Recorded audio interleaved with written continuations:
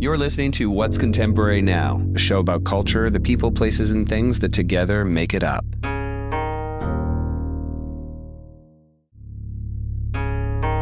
Derek Blasberg is the man about town who seems to transcend any one role or project he's been associated with. When we asked our latest guest how he's managed to beat the system and achieve that level of autonomy, his answer was that he rarely ever said no. After getting fired from his job as an assistant at Vogue, he's gone on to achieve an ongoing and impressive list of accolades that have included all the big bucket subjects like fashion, art, culture, even tech. Today we get to hear his quippy and charming answers to several of our questions, along with more on the second part of his incredible undertaking with the centennial celebration of Richard Avedon and his work.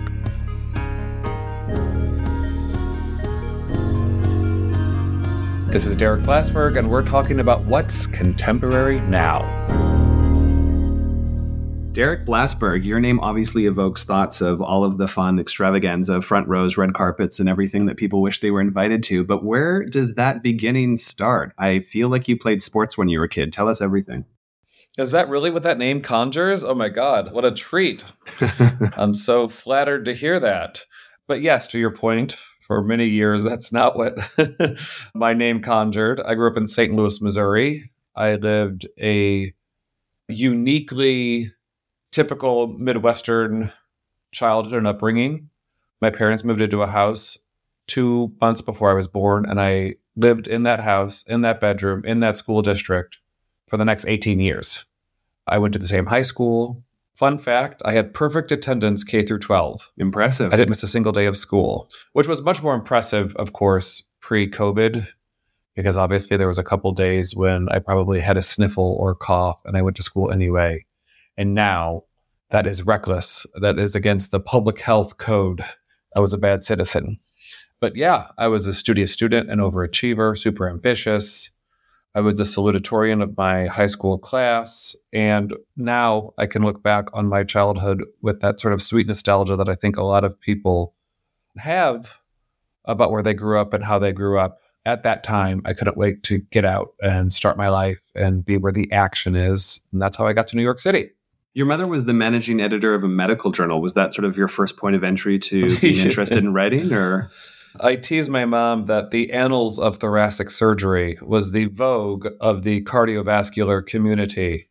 But yeah, I remember growing up. I actually remember when I was very young and you would bring, fun things from around the house to show and tell. I brought a pacemaker to show and tell, like in fourth grade. And I was often surrounded by that kind of weird, ephemeral stuff I didn't really understand, but I knew was adjacent to the medical community. So my mom worked with Thomas B. Ferguson, who was, I'm told, this is a little out of my wheelhouse, I am told a pioneer of cardiovascular surgery and cardiovascular health. But I was surrounded by manuscripts. I remember the sound of, remember when printers, maybe you guys are too young, and maybe the people that are listening to this are too young, because I definitely feel like an elder in the fashion community now, because I've been doing this stuff for over 2 decades. Printers used to have that very distinctive sign. It was like tape that would go, rear, rear, rear. And I remember that is the sound of my childhood, my mom printing off documents and texts for what would ultimately be published in the Annals of Thoracic Surgery, which was affiliated with Washington University, which is a very impressive medical school in Missouri where I grew up. Was that where you discovered your love for the written word, or was that completely unrelated? Probably. Actually, no, probably not, because that was definitely devoted to medical stuff.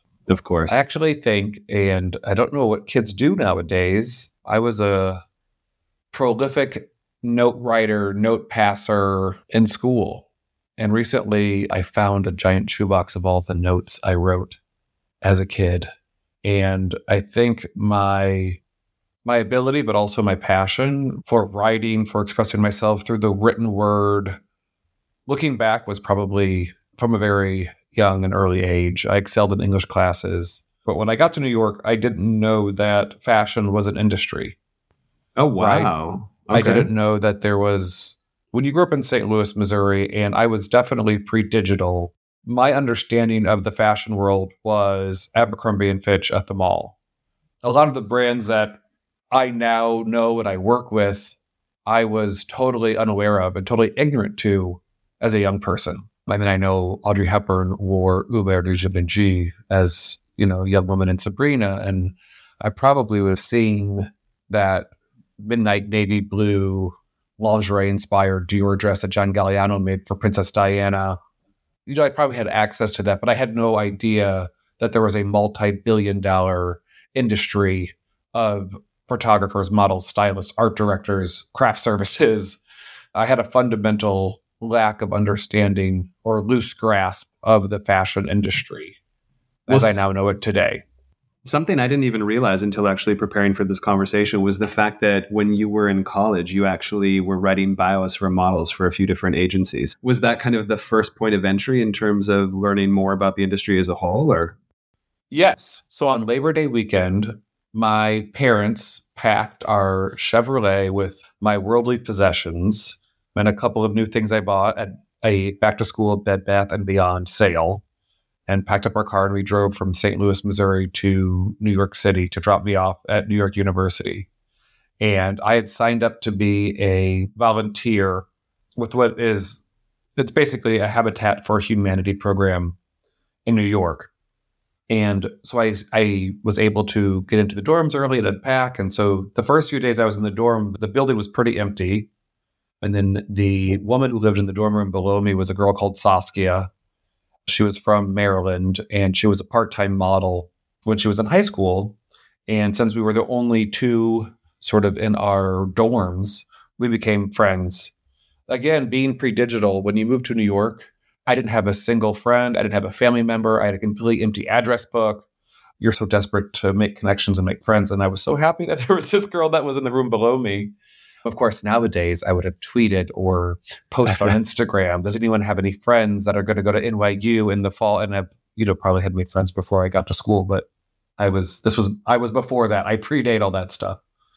Anyway, and so Saskia was my first friend. And through her, I met her agents. I met some photographers on shoots with her. And one night I was with her and her agents, and they asked what I was studying at school. And I said I wanted to be a writer, and I was taking classes in literature and journalism. And they said, this is also a good example of what the modeling industry looked like before Instagram. Nowadays, you can really tell your own story as a model on your own platforms, right? So if you're a model who was discovered at a Six Flags in Eureka, Missouri, you can put that on your Instagram. But in the early 2000s, of course, it was the agency that was not only booking your schedule, but really trying to advocate for you as a personality. So I met with a lot of the girls that were at her agency. She was at Elite at the time. Elite was on 22nd Street. And Missy Rader, Maggie Reiser, Giselle, a lot of the big girls of that era were there. And so my first job when I was still in school was writing their biographies. Giselle was discovered at a McDonald's in Brazil. Maggie Reiser was from upstate New York. I guess that was my first exposure and introduction to this industry, but also how to talk and communicate with models and with photographers and agents. I've always been a natural extrovert. Mm-hmm. And that obviously helps when you're making new people, making new friends, excuse me. I also, want to emphasize that I was so happy to be in New York. There was not a chip on my shoulder. There was 0% jadedness or bitterness. I was so excited to wake up and be in New York City. I was still living in the dorm, by the way. I still had a meal plan. I was still eating in the school cafeteria. And so I sort of had this surreal life where I was a full-time student, but also I worked full-time at that agency. That started the summer after my freshman year of college. And then in September, I signed up for night classes and would work during the day. And I left early on Tuesdays and Thursdays because I had a 4:30 p.m. Spanish class. But the rest of my classes were after that, so I could do a full day at the agency. And obviously at night, go out and make friends or hang out with the girls. Well, you also actually worked at W and Vogue during your college years, right? Staying on at Vogue after graduation. At that particular point in your life, what were you thinking was the end sort of goal or the dream job that you were gunning for? So I was an intern at W my junior year of college, and that was for college credit. Journalism majors, maybe this is still the case, I don't know, but I believe it's probably still the case that journalism majors need some sort of work experience. And then when you're sort of revving up to graduate, I interned at Vogue for experience and hopefully just set up my postgraduate life. And for better or worse, I did.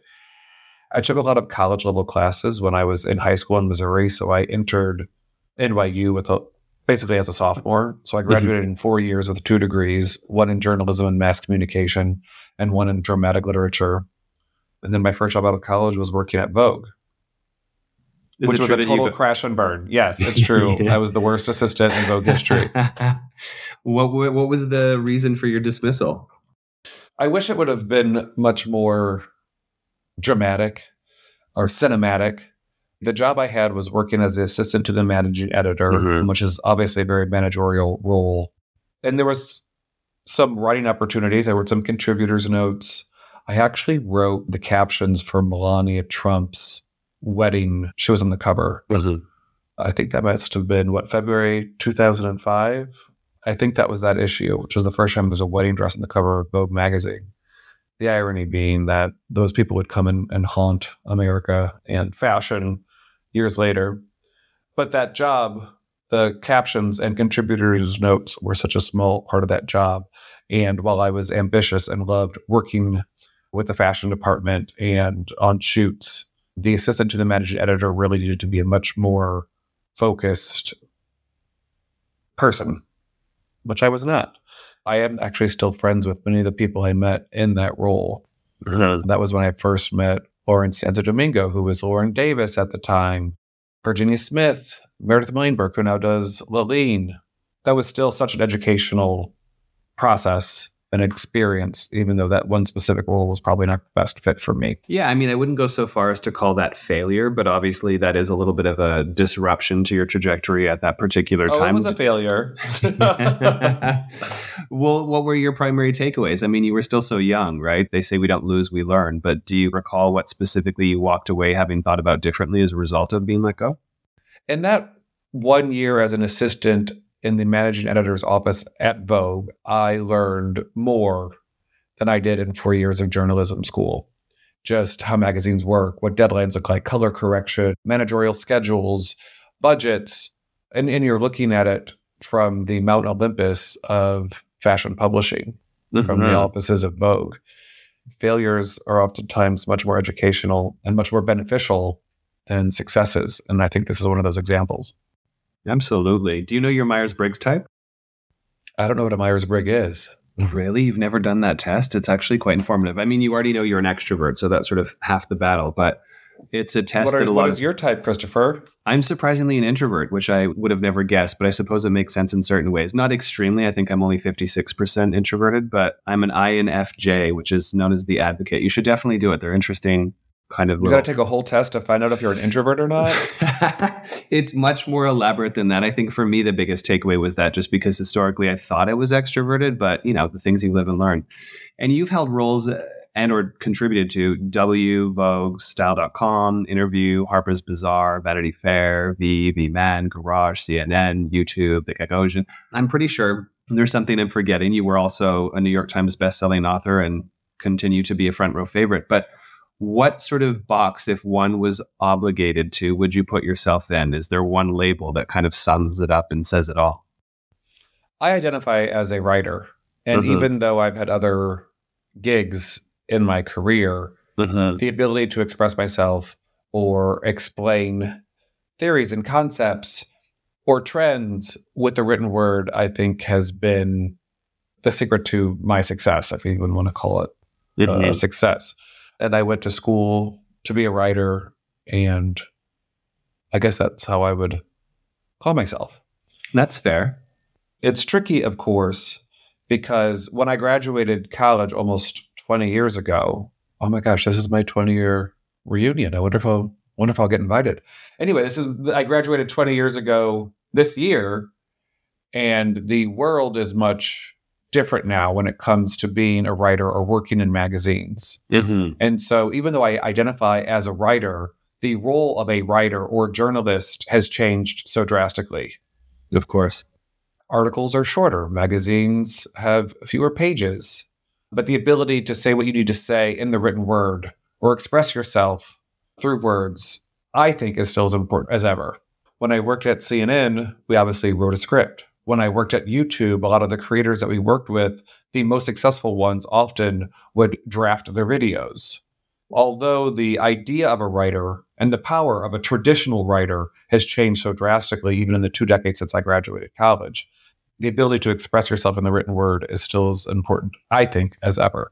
Of course, you can't really avoid it in any of those processes and several others. Mal Ottenberg recently told us he doesn't think people generally read anymore, but you're giving really good examples of video formats such as YouTube and obviously something like CNN. Do you think that there's some type of an obligation to iterate or change the medium used in order to succeed and occupy those spaces? What did Mel say? Mel actually said that he doesn't think people read anymore. But you just gave really good examples of the way writing still applies to even things like video mediums, right? So do you think that writers or creators or people in future generations who are moving into these types of spaces are newly obligated to be front of camera or more telegenic or work with different things? Or do you feel like the written word will sustain its kind of role in the general marketplace? Honestly, I don't know. Mm-hmm.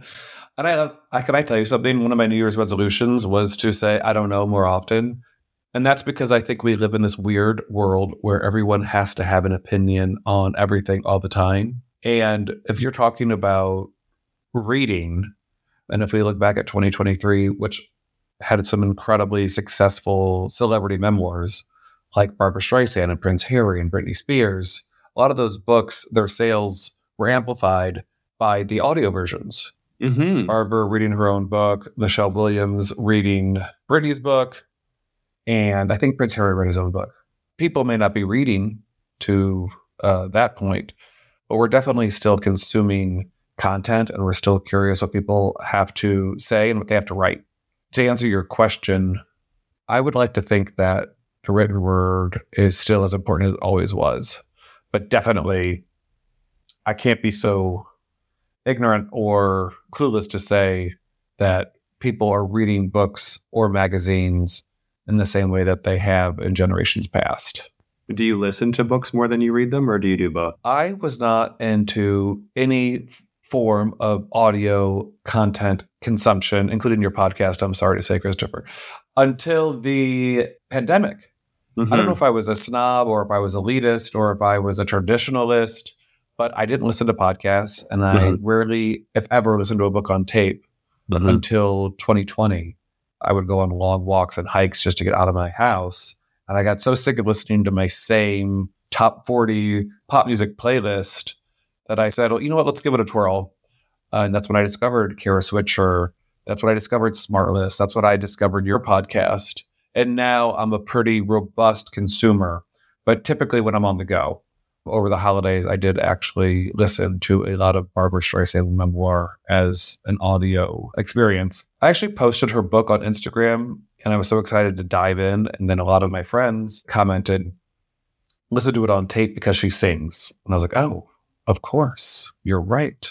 And I do think it's actually a better experience to consume her book specifically as an audio experience because she does sing. Where there's definitely other books that I prefer to sit down on a couch and read. Call me old-fashioned. Well, what about yourself? You are a New York Times bestselling author with Classy and had written the second book as well. Is that something that we can all anticipate seeing in your future? I hope so. I think Classy and Very Classy came out maybe 09 and 10 or 10 and 11, a long time ago. And then I think in 15 or 16, I wrote a book devoted to Harper's Bazaar's models. So the true stories behind the faces that were in Harper's Bazaar magazine over the years, which was a super fascinating subject to dive into. Before the supermodels, there was a lot of women who became incredibly successful models, but when they fell off the pages of Bazaar, fell into meager and sometimes very sad circumstances. The best example is Dovima. So many people, especially in the fashion world, know that name Dovima because she was a featured model in Richard Avedon's portrait of her in front of some elephants wearing a Dior dress, which currently holds the record for most expensive fashion photograph in history. And Dovima, although she was a longtime muse of Avedon and is in many of the most iconic fashion pictures from the middle of the 20th century, when the 60s rolled around and Twiggy and other girls came into fashion, she married an abusive guy that beat her up. So she left him and she married another guy. And she ended up working at a Two Boots pizza parlor in Fort Lauderdale, Florida, completely forgotten. There's other stories in that book that are a little bit more optimistic. But I definitely still like doing that kind of work, researching those kind of stories and putting those words on a page. And last year, we did this Abaddon Centennial celebration, and I worked on the catalog that corresponded to that exhibition. And between us and anyone who's listening, that catalog has sold out. And so we're looking into a second printing. So I'm still able to flex a lot of my literary muscles, even though I am not a traditional writer, or at least not a writer in the way that I thought I would have been when I was in journalism school. That's also something that I find Was that even unique. a question? Or am I just rambling on and on, Christopher? No, I think it was definitely... Anyway, sorry, go ahead. It was an impressive and organic segue, but it does flag something that I wanted to talk about with you, which is that you seem to transcend the system by which we form our identities, right? I mean, typically people are associated with the post they hold and where they hold it, and that's how we understand them. But I don't think people look at Derek Blasberg and think, oh, that's Derek Blasberg from the Gagosian, or that's Derek Blasberg from Vanity Fair or YouTube or Bazaar or Vogue or whichever different reference one wants to pull. It's just this sort of sense that there's Derek Blasberg being the kind of man about town that he is. And I think there's an entire generation coming up in the workforce today who can't necessarily envision themselves at the mercy of socially acceptable programming around what work looks like and how one builds out their professional career and ultimately their life. So you might not even be able to answer it, given that you are sort of the man in the painting himself. But how did you go about having such freedom in the way you navigate this industry and the kind of independence you have outside of any one collaborator that you're working with at any given time? I don't know. Yeah. I wish I could be honest and say that there was some sort of strategic plan or I had a career advisor who sat down and outlined some of my goals. And that's just not the case. And beyond even my career in this business, if you look at just the workforce at large, there are now directors of social engagement at fashion brands. There are influencer relations. There's jobs that did not exist even as 5 years ago, 10 years ago, 2 decades ago. And so I guess if I were to look back at my own career, it's to always be open-minded and optimistic. And I remember over the years, people have asked me what it was like when I got started. And what I would always tell them is that I never said no. I was writing press releases for jewelry brands when I was an intern at W Magazine, and someone asked me, do you want to come early and help unpack some trunks? I said, yes. And I really think that sort of can do it, will do it, happy to do it perspective is what prepared me for a job and career that is not what we would call typical, which isn't to say that there are not other jobs that are more traditional. A lot of the magazines and newspapers that I work with still employ full-time copy editors and fact checkers, and those sorts of roles are incredibly important and make copy even better.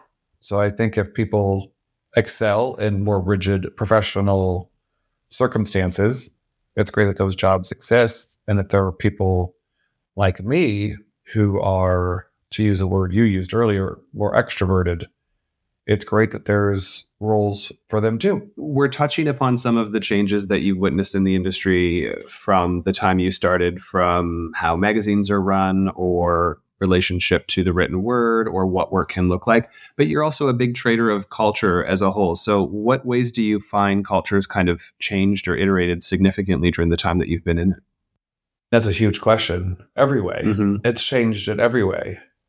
If we don't even look in other industries like art or beauty, which in a lot of ways is separate than fashion. If we just look at fashion, there was a time when fashion shows were limited just to the people who were in a room. And now when people are organizing a fashion show, they think what it looks like on a live stream. When you're looking at retailers, for a long time, fashion was only sold with department stores or in their own brick and mortar stores. Now we have online marketplaces. We have resale marketplaces. The whole world, this whole culture, this whole industry is completely different than when I started. You clearly I love... wish I had a more concise answer with some good examples, but sadly, Christopher, I am overwhelmed by how many changes there have been. So it's hard to choose just a couple. No, it's true. I mean, it's a big ask, but you're also... Or if you look at photography, before, when you shot a campaign, a photographer would submit 10 or 12 polished images to the client. And now you have 10 or 12 polished images, but you also need video. You need a behind the scenes interview. It's different. There's more, and you need the most. Yeah, it's definitely a matter of more, that's for sure. And you're clearly a lover of beautiful people, places, and things. But what gets you the most excited? I mean, you always seem to be the kind of jovial presence in a room. But what about all of these spaces we're talking about today do you find the most inspiring or engaging? Or isn't everyone a fan of beautiful places? Who loves ugly places, Christopher? Agreed. First of all, everything that you just defined about my work and my life is incredibly complimentative, and I thank you and I appreciate that, and I am very aware of how lucky and blessed and fortunate I am. Mm-hmm. And to your point, the teenager from St. Louis, Missouri who got here is still very much alive and in my mind and in my heart, and I still get excited when the lights go down at a fashion show, when everyone's buzzing about a new model. Mm-hmm. I am still in it because I'm still inspired by it. So it's not even that I'm looking for the new. I am super excited for where I am now. And maybe one day, if I do feel like there's a element of taking it for granted or bitterness or jadedness, or if the day comes when I'm not super excited to be at a show when the lights go down or to celebrate a new designer, maybe that's when I sort of step away and look for something else to do. Mm-hmm. I'm excited to talk to you today because I think this interview will come out the week that part 2 of our centennial celebration of Richard Avedon opens in Paris. And Richard Avedon was probably the first name I ever knew in photography. Mm-hmm. I was a fan of his in St. Louis, Missouri. I remember in 2001 when his Met show opened, I was there. I remember in 2002, I went to a New Yorker talk when he was interviewed by Adam Gopnik. And the fact that I am now, 20 years later, working with the Avedon Foundation and Richard Avedon's son on all these projects is a career highlight, but it's also a full circle moment where I am working with and collaborating with my childhood hero. It's incredible. I'm feeling very blessed and very fortunate that this has come together like it has. Well, it's certainly a life where dreams come true. So let's get a little bit more into detail about that adventure. Obviously, you touched upon kind of part 1 earlier and the fact that that portion was sold out. But what can we hear about what's going on today? So in Paris, the focus of the show will be on icons. Mm-hmm. Richard Avedon shot some of the most famous faces of the 20th century. This morning, I was at the Richard Avedon Foundation in New York, which is in Hell's Kitchen. And the foundation has saved all of his date books. And in March of 1963, which was the period we were looking at today, in a single week, Avedon shot Martin Luther King with his father and his son, which is a picture called The Three Kings, Chubby Checker, Malcolm X, and he also flew down Atlanta, Georgia to shoot William Cosby, which is a picture that is sometimes referred to as the last slave, because in the Associated Press, Avedon read about someone who was born before slavery was made illegal. He was over 100 years old, and he shot him in the 1960s. Like, how incredible. That was this guy's week. That was just a week. So this show in Paris will feature a lot of icons like that in an exhibition that will open in the Gagosian space on the Rue de Ponthieu. And one of the focal images is a mural that Avedon printed of Marilyn Monroe. Can you get more iconic than Marilyn Monroe? And that picture will be by Richard Avedon. Incredible. I know it's super, I don't know how granular and specific you have time for me to get in this interview, but the pictures that are in that mural were shot on the same shoot at the same time as the portrait we know as Sad Marilyn, which is a sort of downcast Marilyn looking down. And what's also about that mural is that you see the full range of Marilyn Monroe's psyche. but also how perhaps in Sad Marilyn, we see the true melancholy of Marilyn the person.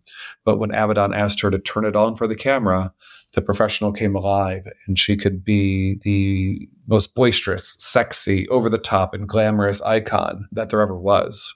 And across from that picture, we're hanging Dovima and the Elephants, which, as I mentioned, is the most celebrated fashion photograph of all time.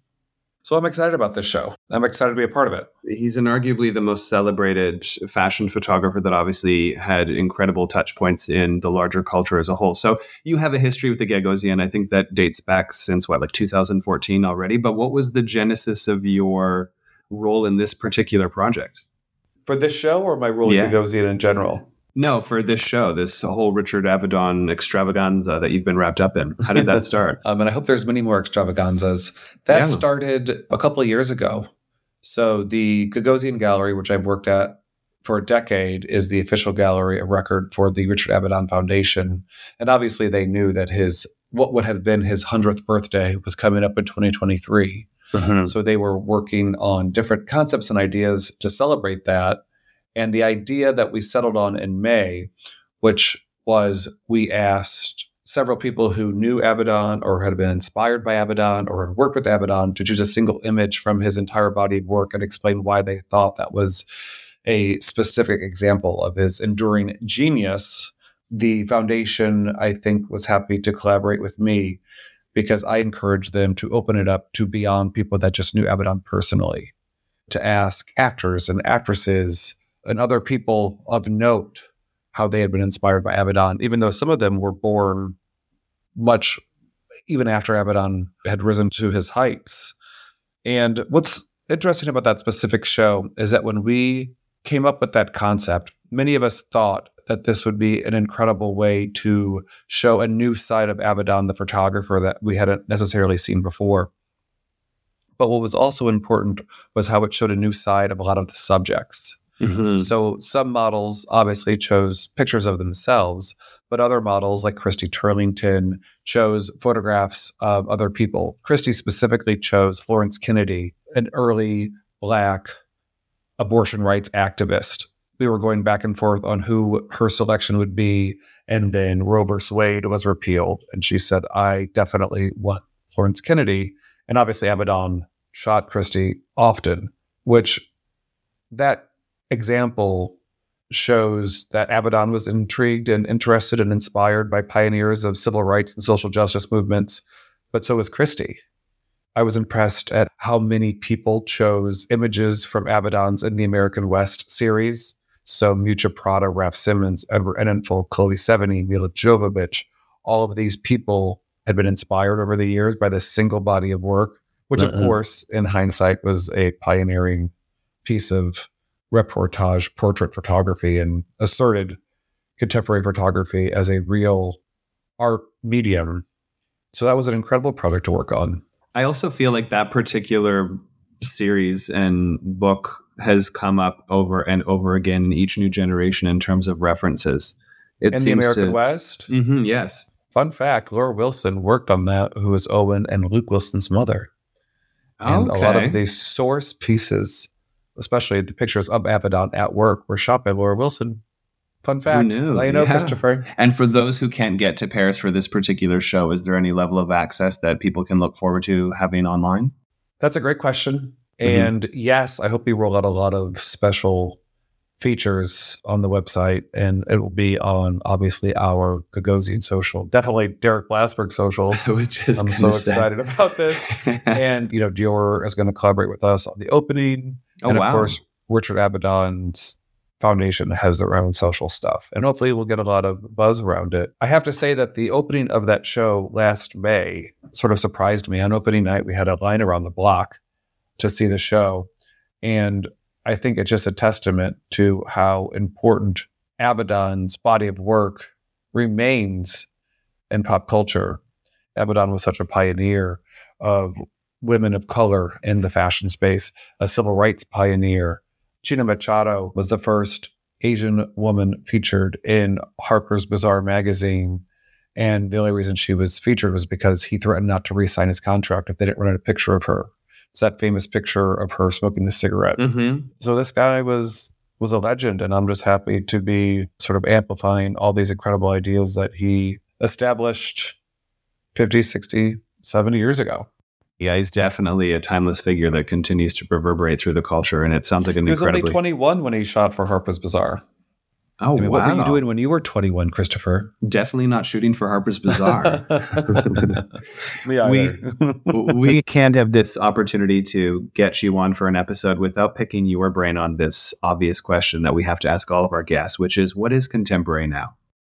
What's contemporary now has probably been what's always been contemporary for me, and that's being up for anything, open to change and new challenges.